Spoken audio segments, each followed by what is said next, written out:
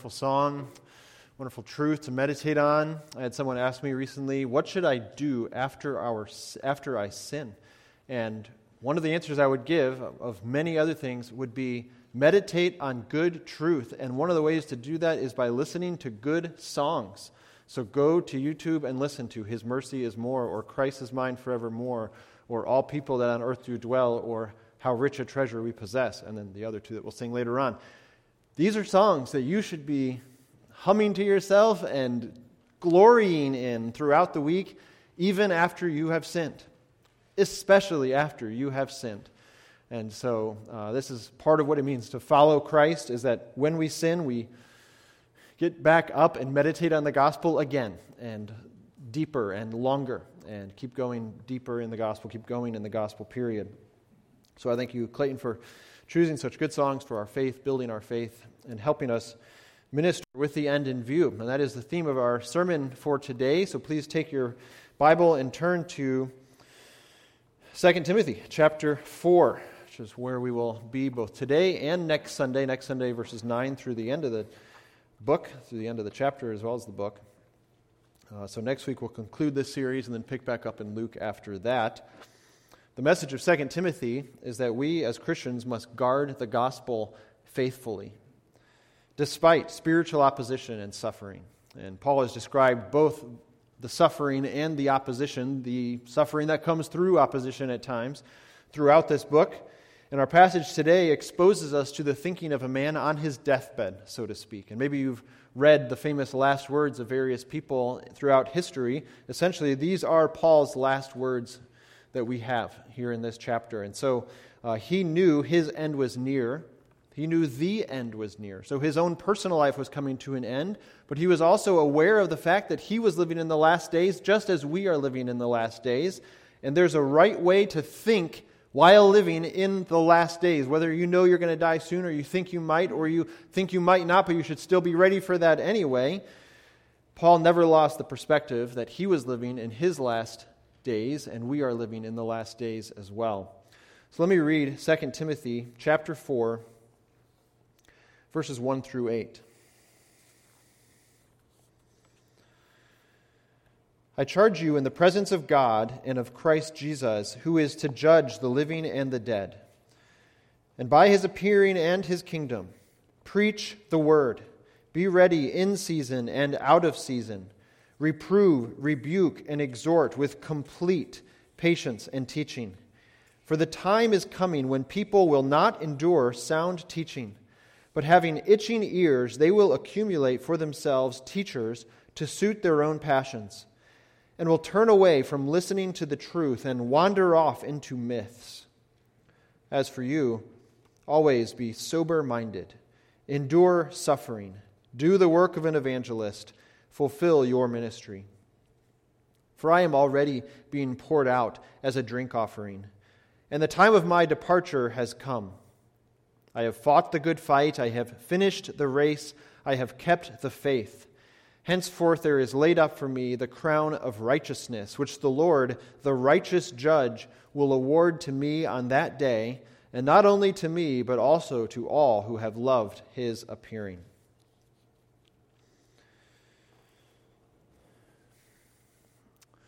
About 8 years ago, this time of year or so, our family moved to Anniston, Alabama, and one of the neighboring towns to Anniston was a town called Oxford, and some of our closest friends in our church there lived in Oxford, and so we drove down toward their house one Sunday after church to have lunch with them. And on the way down toward their house, I believe this was the first time I had passed on this road, this particular road, I noticed a property along the left side of the road in the direction we were going, where there was a beautiful fence out along the road. And it was ornate wrought iron fence with stately red brick pillars every 15 or 20 yards or so. It just looked like something almost like White House worthy. Like this is what you would expect to see, kind of outside of a beautiful mansion. But as I drove along, maybe 100 yards of this beautiful fence, I also realized there were no sides to the fence. It was just along the front of the road, so that meant it wasn't keeping anything in or out.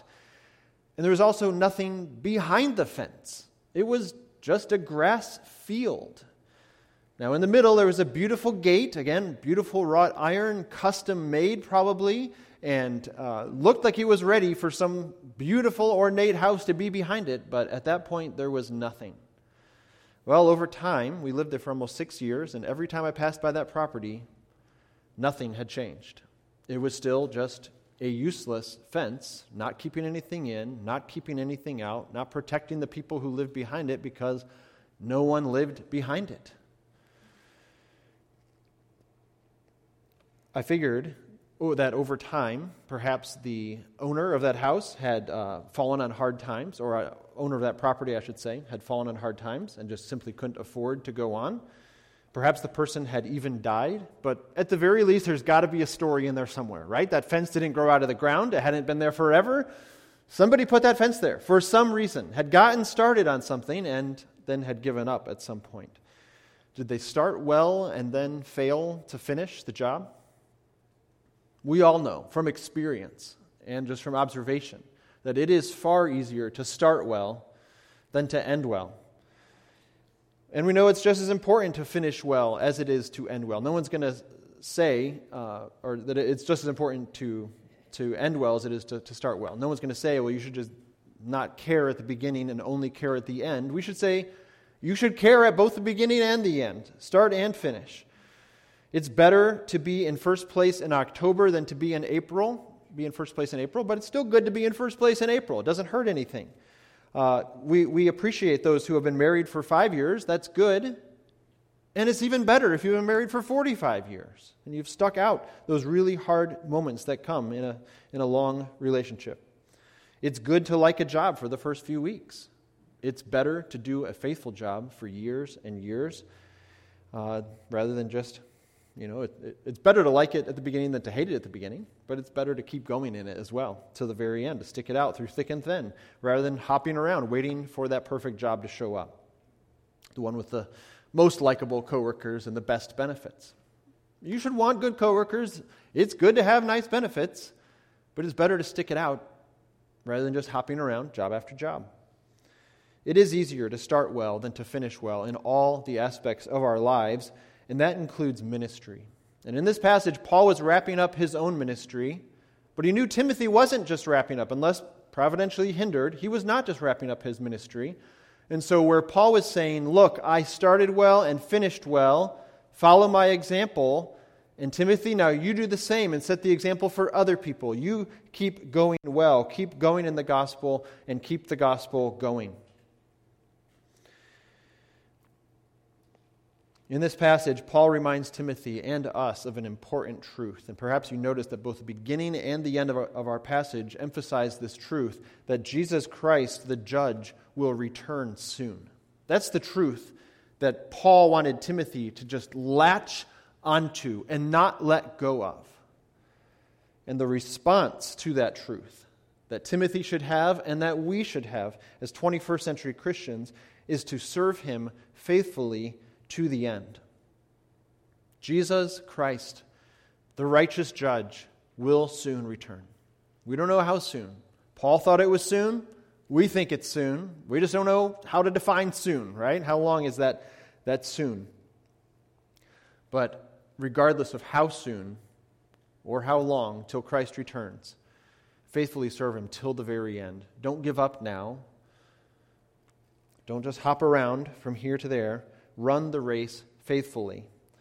And your question that you should ask then is, how? How do I run faithfully, right? That's the question that you should ask, and that's the question that Paul answers for us. And I'm going to give you 6 ways to faithfully run to the end, to faithfully serve Christ to the bitter end, however bitter it may be and however soon it may come. And the first is in verse 1, as you would expect, and that is to maintain an awareness of whom you serve. You serve God faithfully. You keep the gospel going faithfully, and you keep going in the gospel faithfully by maintaining an awareness of whom you serve. You're serving in the presence of God and in the presence of Christ Jesus. You're serving in the awareness that he is going to come again, his appearing, and in the awareness that his kingdom is over all. So in all of this, maintain an awareness of whom you serve. This charge, which Paul described elsewhere in 1 Timothy, that Timothy received, is in God's presence. And his ministry is in God's presence as well. Keep that in mind. It's not just that you begin your ministry with God watching. It is that everything you do is with God watching. And perhaps this seems odd to you that Paul is talking about the fact that Timothy is in God's presence, because ultimately we could say Timothy was in the presence of people. And that sounds a little weird, but we need to remember that we as Christians are living in two worlds. We're living in two places. We're living before two audiences. So yes, we should maintain an awareness that other people are watching your life, which is why Paul tells Timothy to not let people look down on your youthfulness in 1 Timothy 4:12. Don't let people consider what you say to be of less value because of how you live. So there is that element of remember there are people watching you. But then there's also the element of remember that God is watching you.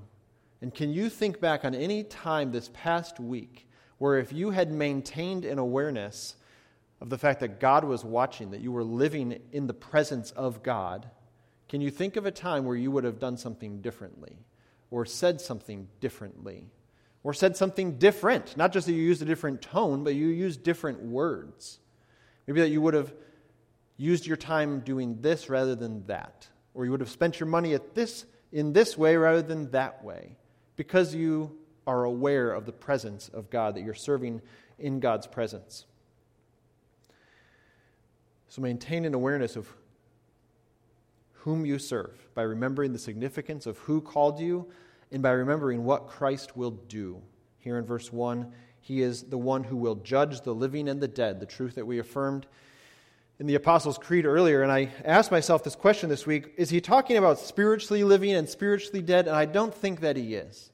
I think he's specifically referring to those who are living, who are actually walking around on the earth at the moment that Jesus returns. And he's talking about all those who are dead, who have gone before us. Maybe you've gone to a place where there are lots of statues, maybe some kind of a museum or some kind of, a chamber where there are statues of people's faces. Maybe you've gone to the Hall of Fame, and the Baseball Hall of Fame in Cooperstown, New York, or the Football Hall of Fame in Canton, Ohio, and you see these busts of people's faces. But if you go to some particular statues, let's say you go over to Rome or Greece or someplace like that, you see statues, and what do all those statues have in common? The people that they're celebrating by memorializing them with these statues are all dead and have been dead for quite some time. And that's not necessarily the case in the Baseball Hall of Fame or the Football Hall of Fame or others, but it will be the case pretty soon. Hang on for a couple more decades, and everybody in the Hall of Fame at that point will be dead. And this is simply a sobering reminder that one day you will be dead too. Someday people are going to walk through a cemetery and see your name on a gravestone. I'm sorry to have to revert back to a year ago when we were preaching through Ecclesiastes. Just death, death, death. Vanity of vanities, all of it's going to pass away, and here we are talking about death again. What I'm trying to say is remember your finiteness, that you are going to die. And so perhaps you have gone weeks or months without really thinking about that. Maybe even years without really thinking about the fact that you too will die. And perhaps you're here today and you're not a Christian, and you're wondering why we're even talking about life and death right now. And it's because we believe as Christians that we are living in two worlds. But that one day we will not be living in this world anymore. We'll be living in a better world as Christians. But if you're not in Christ, you have not repented of your sin and put your hope in Christ alone, you will not be living in a better world. You will be living in hell. And there is no way to accurately, rightly read the Bible and come to any conclusion other than that there is eternal conscious torment for those who are rebellious against God and unwilling to repent of their sin. And so now is a great time. Today is a great day to repent of your sin and turn in faith to Christ if you have never done that. If you have done that, rejoice in the fact that Christ himself has paid for your sin. And at some point this past week, my son Andrew said something to Clarissa like, on the day that we die for our sin, da-di-da-di-da, and Clarissa goes, hold on, Andrew, Jesus died for our sin. And Andrew, who's surely heard this hundreds of times by now, goes, oh, well, that was nice of him. And I would say, yes, it was. And you should have that same response and sing, praise the Lord, His mercy is more, because He did pay for all your sin. He is the righteous judge. But if you are in Christ, He has died for your sin, and it was indeed very nice of Him. And so rejoice in the fact that Christ will come in glory and in judgment, and that He will come to appear to establish His kingdom. He will create the new heavens and the new earth. He will bring the new heavens and the new earth. And we will live there with Him in glory forever, never being bored with Him. And one of the audiobooks I've been listening to recently is by Andy Davis, who's coming to speak in a few weeks here. It'll be wonderful, I assure you, not because he's sinless. He's just a great preacher. He's gone through some great ministry hardships. He was saved in a glorious way, and I can't wait for you to hear his testimony. But all I'm saying is, he wrote a book called The Glory Now Revealed, and we had some copies out on the table. They're not there anymore, so I assume some of you are benefiting from it. But one of the things he's talking about, one of the aspects of that he's writing about in that book, is how will we live forever in heaven and never be bored? And if you've wrestled with that and thought, like, oh, this sounds like a nightmare, actually, like to never have something to look forward to. Well, that's the thing, is he's saying there are things to look forward to. This is a glorious place because it's a glorious God that we serve. So I would encourage you to pick up that book called The Glory Now Revealed. If it's not on the table anymore, which I'm pretty sure it's not, it's available on Westminster Books or some other place as well. But the fact is that Christ will appear to establish His kingdom. So maintain an awareness of whom you serve. You serve a glorious God. You serve a glorious Christ. In verse 2, how do I run the race faithfully? How do I maintain an awareness of the fact that the end will soon come? And how do I faithfully run to the end? Let the Bible do the work. Now, obviously, the most specific application was to Timothy himself and then to all of us preachers who come after him. But there are applications for all of us here. And so what Paul urges Timothy to do here, this charge that he talks about in verse 1, is what he says here at the beginning of verse 2, preach the word. Here's the command that you need to do. Here's the way you run to the end. Preach the word. Preach it faithfully. And you might be thinking, well, I'm not a preacher, so how does this help me at all? Well, for one thing, you go to a place where there is preaching. And I talked about this last week, so I don't mean to be redundant, but perhaps you weren't here last week, or perhaps you were asleep last week, or perhaps you just forgot last week. So here it is again. When you have a decision to make about where you're going to move to, what church you're going to transfer your membership to, where you're going to join in the first place, choose the church where they preach the word faithfully. Not necessarily the place where they have the best parking lot, though for at least 1 week we have that too, so that helps. But I will say, eventually it's not going to be that way. Somebody's going to pave their parking lot next week and we're going to be in second place. So pick the place where they preach the word most faithfully. And that means that these words that come after the phrase preach the word are in effect week after week. This one that says be ready in season and out of season means preach the word when it's popular and when it's not popular. When people want to hear it and when people don't want to hear it. You tell them the truth even if it hurts, even if it affects our relationships. You tell the truth again and again. You preach the word. You preach all that God has said. And what is that word? It's what he's referring to back in chapter 3, verse 16, this scripture that's been breathed out by God. That is a gift from God himself. And that word is profitable for teaching, for reproof, for correction, and for training, which is why now Paul says to reprove, rebuke, and exhort with complete patience and teaching. And what I'm saying to you is that every time you open the Word of God, so you don't even necessarily need a preacher for this, every time you read the Word of God yourself, you need to be reproved, you need to be rebuked, and you need to be encouraged. So don't just look in the Word for, I've sinned and I need to beat myself up, so look for a passage that reproves me and rebukes me. Let's talk about some of that thinking another time, but yes, our hearts do need to be reproved and rebuked, but our hearts also need to be encouraged. But sometimes we only want to be encouraged, and we want to ignore the parts that kind of cut against the way we're thinking right now.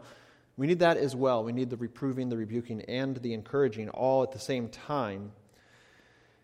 And when Paul writes that Timothy should preach the word this way with complete patience and teaching, he's remembering again the Word does the work. You could have somebody who preaches with amazing oratorial skills, and you never want to stop hearing him preach because he's just so good at speaking in public. That's not what you're looking for. You're looking for the person who's going to preach the Word, because what does the work is the Holy Spirit using the Word of God, not somebody who can just use fancy words and sound very well educated behind the pulpit. So the Word works through preaching, but the Word works behind the scenes. And so your job is, as someone who shares the gospel with other people perhaps, is to be patient, with complete patience. Paul urges Timothy, wait for the Lord to work in His time and in His way. And maybe that's going to mean you're praying for the same person for decades. Maybe that's going to mean you're giving the same gospel message to your children or to your grandchildren or your nephews and nieces for weeks and months and years, and not trying to pin them down and get them converted today so that they can have some kind of sense that they're going to die and go to heaven when they die. Well, obviously we want people to have that security, but I could convince my child that they should play football at Northwestern. That's probably not a good idea, consider my children's body types and personalities and things like that. All I'm saying is, we can convince children to do all kinds of things. We probably don't need to nail them down on praying a prayer at the age of 4 or 5 or something. Instead, we need to be patient and let the Word of God do its job while the Holy Spirit does His job. And so our job is to be patient, and our job is to be thorough, which is why Paul says, with complete teaching. So complete patience and complete teaching, which simply means you teach the whole counsel of God. And people have frequently asked me, what are you preaching through right now? And the long answer right now is, well, I'm basically preaching through Luke, but I'm taking a quick break to preach through 2 Timothy. And the reason I wanted to do that is Luke is a super long book. And I wanted to remind you that there are 65 other books of the Bible, and we need every one of them. So listen for the whole counsel of God and read the whole counsel of God. And perhaps that will mean that you look online for a good Bible reading program or something like that takes you to different parts of the Bible, different genres of the Bible at different times of the year. But let the Bible do the work. That's what it looks like to faithfully serve God to the end. Third is be realistic about the human condition.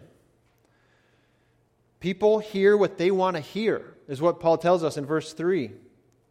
The time is coming when people will not endure sound teaching, and that basically means healthy teaching, like you have sound health if you go to your doctor and he says, look, your blood, all your blood work came back perfectly, your heart is in rhythm, all these things are checking out well, you're of sound health. Here's sound teaching means that it's healthy teaching, that the Word of God is doing its job, but there are people who don't want to hear it. They're not going to endure it. They're not going to patiently listen to it. Why? Because they have itching ears. It's kind of like they just want someone to kind of tickle them with a feather or something like that. Don't actually penetrate into the ear and let it get into the heart. Just tell me what I want to hear. And it's kind of the idea of when you go to a buffet. I heard a friend preach on this passage at one point in the past, and he talked about how he likes to go to buffets because you get to pick out what looks good to you, and if there's a vegetable you don't want, you don't have to take it. But you know what? What we get at buffets is usually not as good for us as a full-course meal that someone like a dietitian has thoughtfully put together for us, knowing that we need our broccoli as well as our protein, as well as, and you could go on. And see, I'm not a dietitian, that's why I didn't know what else to say there. So what I'm saying is God is the one who knows what you need. And the best diet is just to take in the whole counsel of God, which is why we preach one book after another here. And why we believe that the way that God orders a passage of Scripture is itself inspired. So we just take a chunk of Scripture after a chunk of Scripture, or a book of Scripture after a book of Scripture, and let God do the work through His Word because He laid it out the way He did. And He didn't just say, here's a buffet, take what you want and leave the rest. So people hear what they want to hear. This means then that they won't endure sound teaching. They'll accumulate for themselves teachers, just kind of like stacking one on top of another, kind of like a hoarder, the way that they save their JCPenney catalog year after year, and you just accumulate stuff. They accumulate teachers who suit their own passions. What that tells us is that we all have custom lusts. You know that? Your lust system is different than somebody else's. Some people are really, really eager to get the newest piece of technology, and other people don't care at all about that, but they are really eager to read the newest New York Times bestseller, and we are all made differently. We all have different ways of thinking and all different belief systems behind our belief system. So like we have the minutia that we don't even realize we believe that affects the way we think and what we love. And Paul says that these people want teachers who are going to suit their own passions. And it's really easy to do this today, to find people who are going to say what you want them to say. You just YouTube the right kind of people or listen to the podcasts of the right kinds of people, and all of a sudden you've accumulated teachers who say what you want them to say. And you never actually have to be convicted about your sin or confronted with an unbiblical worldview because you're just listening to the people who already agree with what you're saying.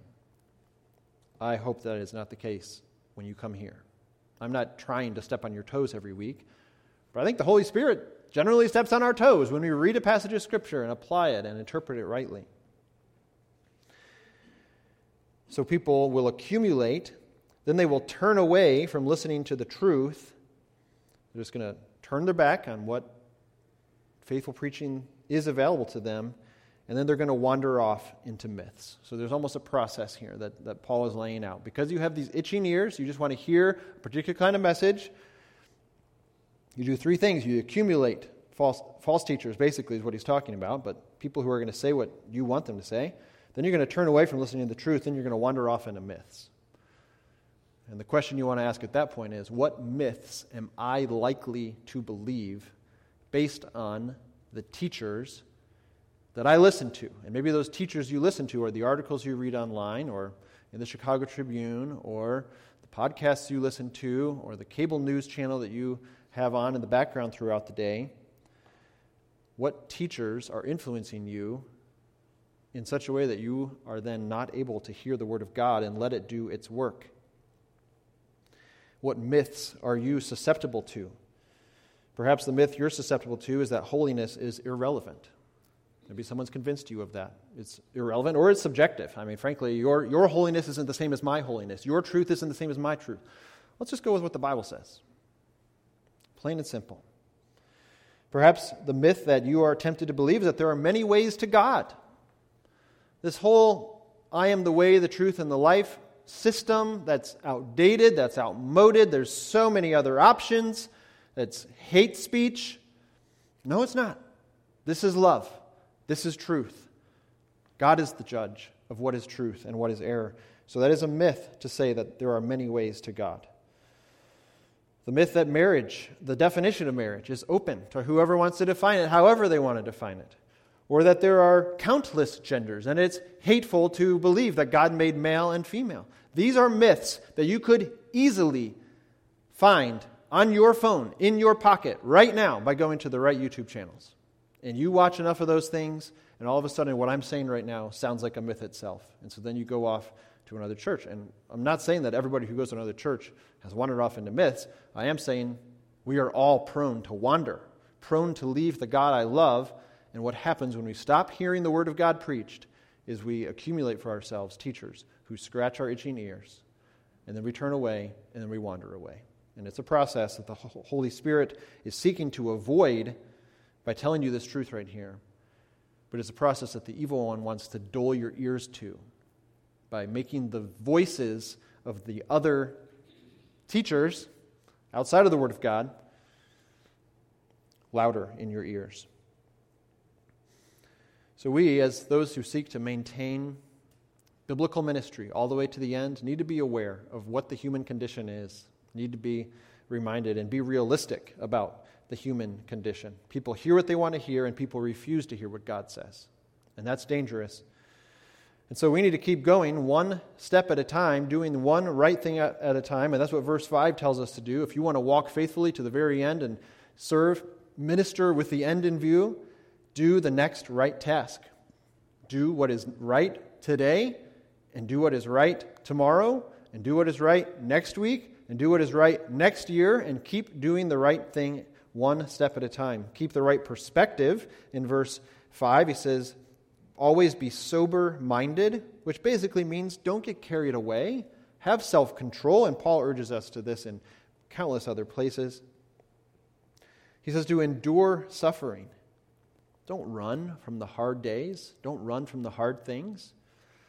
God custom designs trials for us to help us run to Him, not run away from Him, and not run away from the suffering. So you want to ask yourself, where do I run on my hardest days? Maybe I run to the gym. Maybe I run to the Cheesecake Factory. Maybe I run to the coffee shop or to the bar. Maybe I run to Good Housekeeping. And you can just go on and on. What do you dull the pain with? And what Paul would say is, endure suffering. Keep going, even though it feels like you're trudging through quicksand. Keep enduring today. Do the next right task, which means being sober-minded, enduring suffering. It also means laying one brick at a time. How do you build a beautiful house? By laying one brick at a time. How do you run a marathon? By taking one step at a time. And what Paul is encouraging Timothy to do here, and what Paul is encouraging us to do here, is to take one step at a time. Drive 1 mile at a time. And that would mean share the gospel one person at a time, which is why Paul calls Timothy to do the work of an evangelist. Do the work of telling the gospel to other people. That's all of our jobs. Sure, there probably are people who are especially good at it, especially suited for it. But do the work of an evangelist. Tell the truth to sinners. Share the gospel that God became man so that He could die for us after living a perfect life, that He shed His blood for our sins and rose from the dead and lives in heaven and will return again. Tell that good news. Do the work of an evangelist and fulfill your ministry. Paul tells Timothy to do. Paul tells us to do. Be faithful one day at a time. Lay that next brick. Take that next step. Do the next right thing. Fifth, almost done. 5 out of 6 here. The fifth task is to carry the baton faithfully. The fifth way to run to the very end is to carry the baton faithfully. And what Paul is describing here is that his race is almost done. Like he's at the point where the transfer has to happen or it's going to be too late. And so he's handing the baton off to Timothy and he's saying, now you go carry the baton faithfully. He says, for me, I'm already being poured out as a drink offering. Using sacrificial language from the Old Testament here, saying that my life is an offering before God. And this is language like Romans 12, 1 and 2. And I would encourage you to take that in and to memorize a passage like that. That we ourselves are living sacrifices. Our lives are not our own. We are bought with a price. We're here for God's glory, not for our own well-being and comfort. So his life is being poured out. He says, the time of my departure has come, which maybe he's kind of scribbling these thoughts out while the guards there are waiting to take him to his execution. The time of my departure has come, so I've done 3 things. I have fought the good fight. And he actually words it this way. The good fight, I've fought it. The race, I have finished it. The faith, I have kept it. So the emphasis is on those 3 aspects there. And as we talked about in chapter 2, what he's describing is what he called Timothy to do back in chapter 2, verses 5 through 7, 5 and 6. An athlete is not crowned unless he competes according to the rules. Now, we talked about the soldier there as well. No soldier gets engaged in civilian pursuits.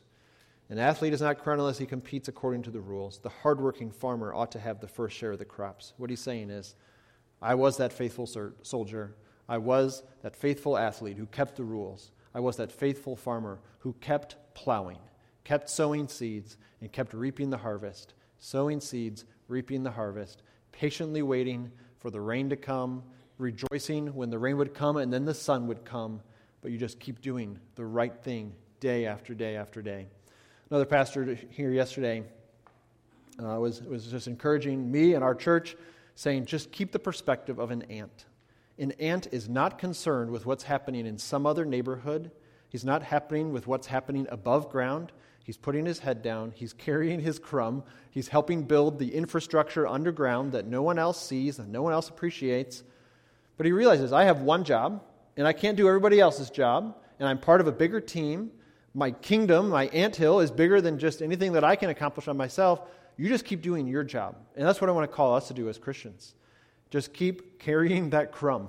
Carry that gospel crumb. Maybe put that on a plaque back behind the auditorium here. Pastor Eric says, carry that gospel crumb. Maybe not make that your plaque. I'm just saying there are good analogies for us to use, and it is encouraging to me to remember that I don't have to worry about what's happening in other places. I'm just going to keep doing the one little thing that God has called me to do. And that's what God is calling you to do as well.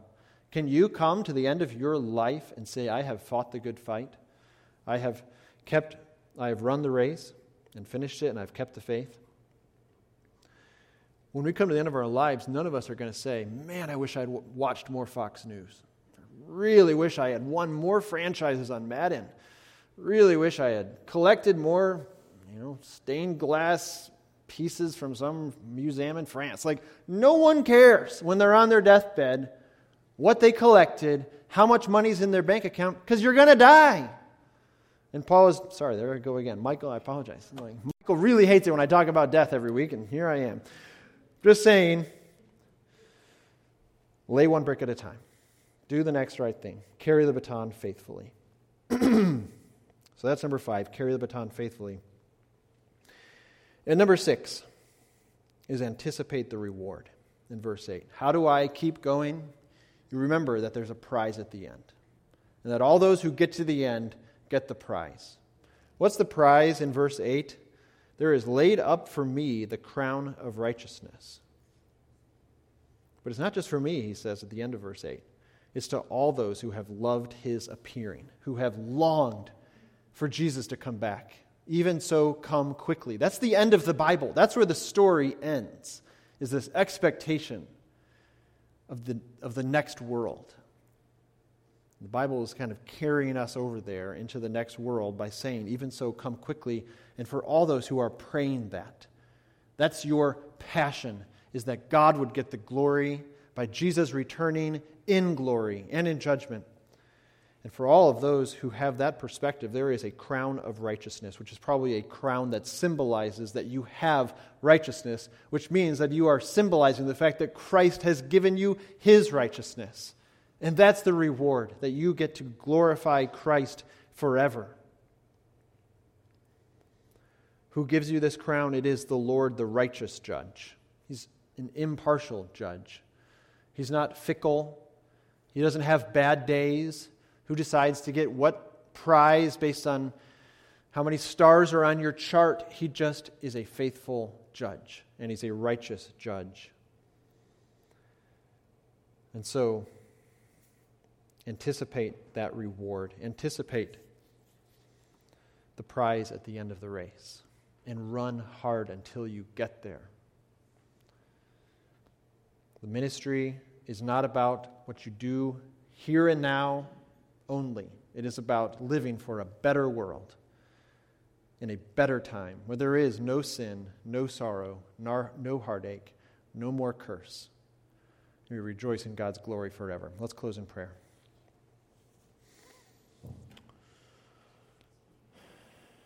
Father, may we, as Brainerd Avenue Baptist Church, and as individual Christians, as we go our separate ways, guard the word faithfully, despite the hardships that come our way, despite spiritual opposition, despite myths that are being propagated in our world. May we run the race faithfully, and may we so then win the prize that you, the faithful judge, will give us. In Christ's name, amen.